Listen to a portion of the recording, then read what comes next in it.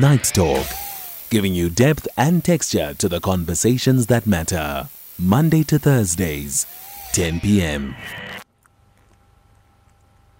A very monumental judgment came out of the High Court today where Gerard Ackerman was found guilty of orchestrating a child sex abuse ring where they sexually abused young boys, in particular from the ages of 14 to 16, him and along his clients. It seems to be a service that he rendered over there.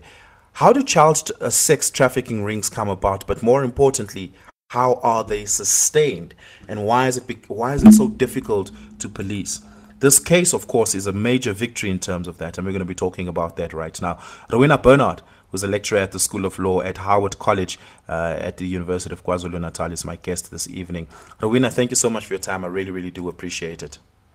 Good evening, Oliver, and good evening to all your listeners. Thank you so much for inviting me onto your show to share some information on this very important issue. Yeah. Rowena, child sex trafficking ring seems to be something that has to work with some level of sophistication. It's not an isolated incident, it's an occurrence, it's a habit, but there also is a system built around it. What are the elements that make up a system for something to be classified as a child sex trafficking ring? Thanks, Oliver. Well, firstly, let's start off by looking at what is a trafficking ring. And generally, it involves someone or a group of persons who traffic in something, such as drugs or children or adult females or male people as well. And whether this is legal or illegal to do so, it's irrelevant. But the point is that there's a trafficking of something or someone that we look at, right?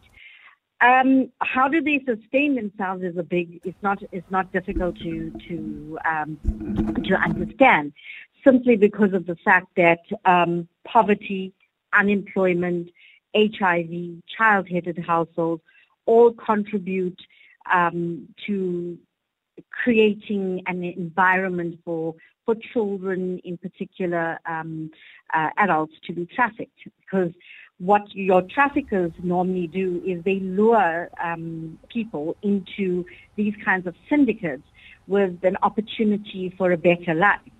And it's mainly entered into to sustain the people in terms of their poverty experiences. Yeah. So it's it's an exploitation of exactly those sets of issues that you outline over there. But for it to remain sustained, I mean, society has to turn a blind eye to it.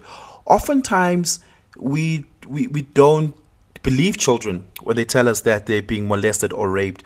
Oftentimes, we don't believe children when they tell us they feel unsafe in certain instances. Where has society really lost the plot with this? If I must be honest with you, Oliver, generally the people who are involved in the trafficking of these children are not unfamiliar. It's actually the parents themselves that actually sell children to these syndicates in exchange for money. Wow. Yes. In order to support themselves and to have a better quality of life for the rest of the family. So, it's not just merely, so sorry, it's late at night and the brains are not functioning so well. So as I was saying to you, it's not like the perpetrator is unbeknown to the child. It's done with intention and it's deliberate at times. Yeah. So these children are not protected at all. This is not an unfamiliar situation to any of the countries in Africa, because child trafficking, sexual exploitation of children is very, very common in many of the African states that we have here. So, there's not much protection if the family is involved in this. So. Yeah, give us a call. The number to dial is 086 000 2032. 086 000 2032. I'm also taking your WhatsApp voice note on 0614 104 107. Let's go to the Gerard Ackerman case in particular here, Rowena. this was an important moment for our jurisprudence, but it was also an important learning moment for society, right? Because we got to learn through evidence about some of the inner workings of this level of syndication. Can you perhaps talk to us about the key features that the court highlighted here that it found impugnable? Okay. So it's important to note that we've got national legislation in South Africa. We've got the Children's Act, the Sexual Offences Act, the Trafficking in Persons Act, and even our Child Justice Act. And it provides an adequate legal framework for the actual legal protection of children. But the problem that we have is not the lack of legislation that we have. We have many other problems that are underlying, such as enforcement issues, monitoring of these laws to ensure that children are protected. And at the same time, we also have the implementation of these legal frameworks. So this case is very, very fundamental because we now have jurisprudence that establishes that child trafficking is very rife in South Africa.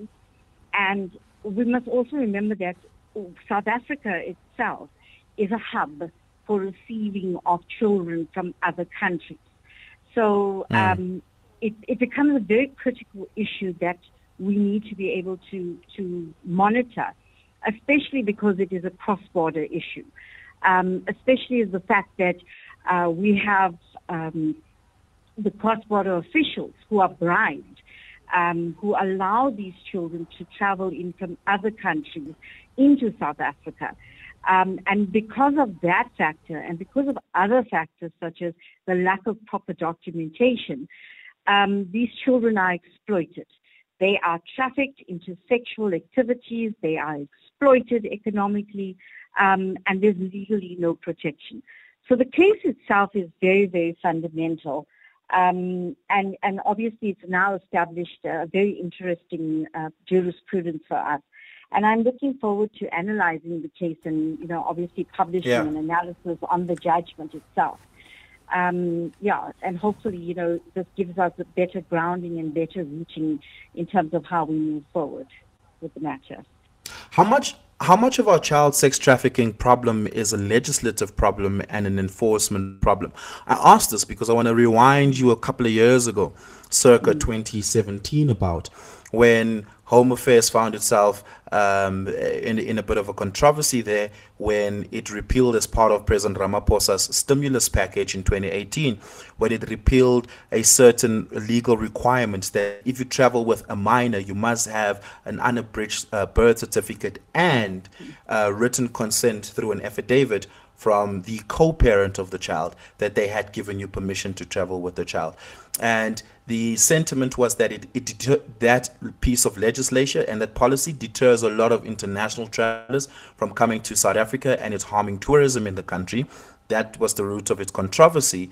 But the argument was we instituted this legislation so that we can protect vulnerable children. How much of our child sex trafficking problem is a legislative and policy enforcement problem? Okay, so unfortunately I don't have exact stats on it, but from my research, a big issue in Africa is the lack of documentation for children. And the fact that they do not have documentation means that they are prevented from traveling across the borders legally. So what happens is that these children, either through smuggling or trafficking, enter into the country as such without proper documentation. And without that proper documentation, there's no way to regulate the exact nature of child trafficking and the sexual exploitation of children. It is a serious challenge, and one of the reasons is because of the infrastructures that exist in the countries themselves. So it is a significant problem, and it definitely enhances the exploitation of children as such. Yeah. And let's go to the courtroom for a minute. Generally, the prosecution of rape of a minor is an incredibly difficult exercise.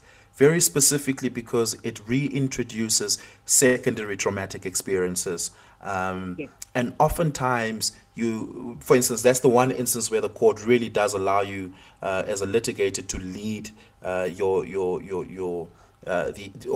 to lead in evidence, testimony in the dock and that sort of stuff, and it makes certain adjustments to the rules of the court in how it's prosecuted. But have we created, as best as possible, a litigation environment through which we can more successfully prosecute child sex trafficking and child abuse and rape in particular, but more so use that as a bargaining tool to get a lot more parents and a lot more communities and a lot more children being willing to come forward?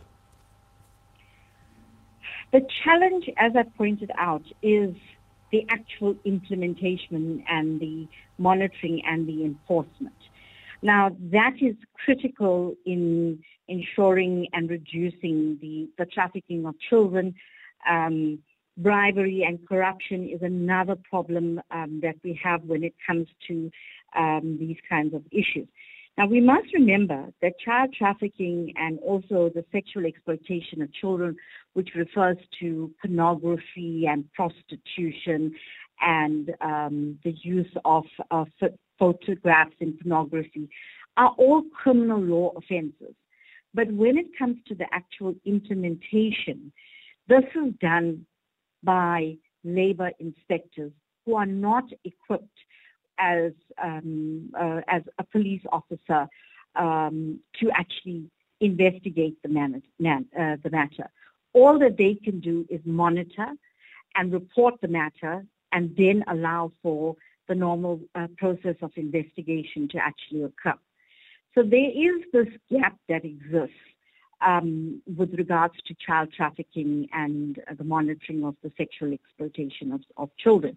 And it continues to grow. It's not like, we've got a decline.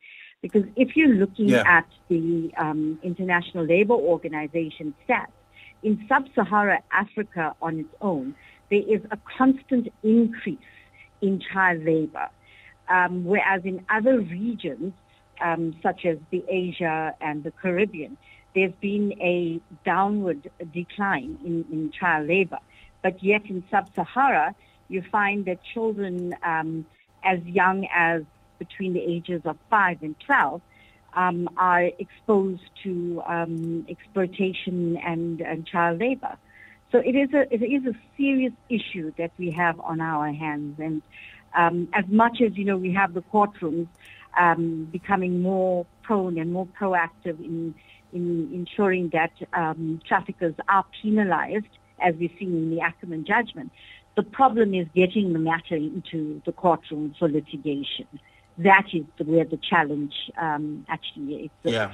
And a lot of people do not come forward with these issues because they themselves are the perpetrators of the crime, because they, in order for, we call it what we call as survival sex, where children are exchanged for basic necessities such as food and shelter, even education, and even settling debts that are owed by family members. So it's very unlikely that they will come forward with that information. Yeah. And just lastly, in the last 2 minutes that we have, we have to touch on the advent of social media and online tools as a platform through which child sex trafficking recruitment takes place, often where children are lured and baited into these sort of spaces. Cyber protection and cyber regulation is something that South Africa is still lagging with when you compare to the global community. But is there an opportunity here to inject, intellectual property into informing the requisite and perhaps formidable cyber protection legislation to be able to prevent a lot of these things? Yes. There's a lot of room for that kind of development, and you're absolutely correct when we say that in terms of our cyber law, South Africa does lag behind.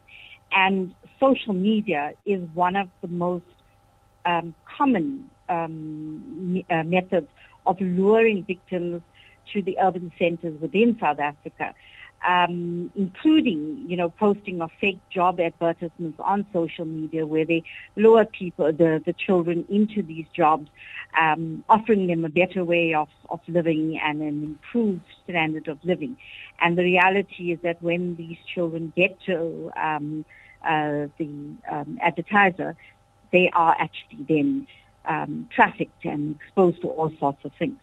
So, definitely there is room for improvement in terms of legislation to ensure more protection for children. But it's also, it's not just about the law itself, it's also about society and how we regulate and control what our children are actually doing. And that is a gap in itself. But remember also that a lot of the children that we're referring to come from poverty-ridden countries where, it's not so much social media that attracts them, but, even in the domestic service sector, children as young as 12 years old are working as domestic servants. And that's because they're lured, and their families send them off from the rural areas into the urban areas to earn a better living. But the reality is that these children are then subjected to serious abuse. Yeah, so there's a lot of room for improvement. Yeah, absolutely tragic. Thank you so much for your time this evening, Rowena. I really, really do appreciate it. Rowena Bernard, lecturer of law at the Howard College, University of KwaZulu-Natal.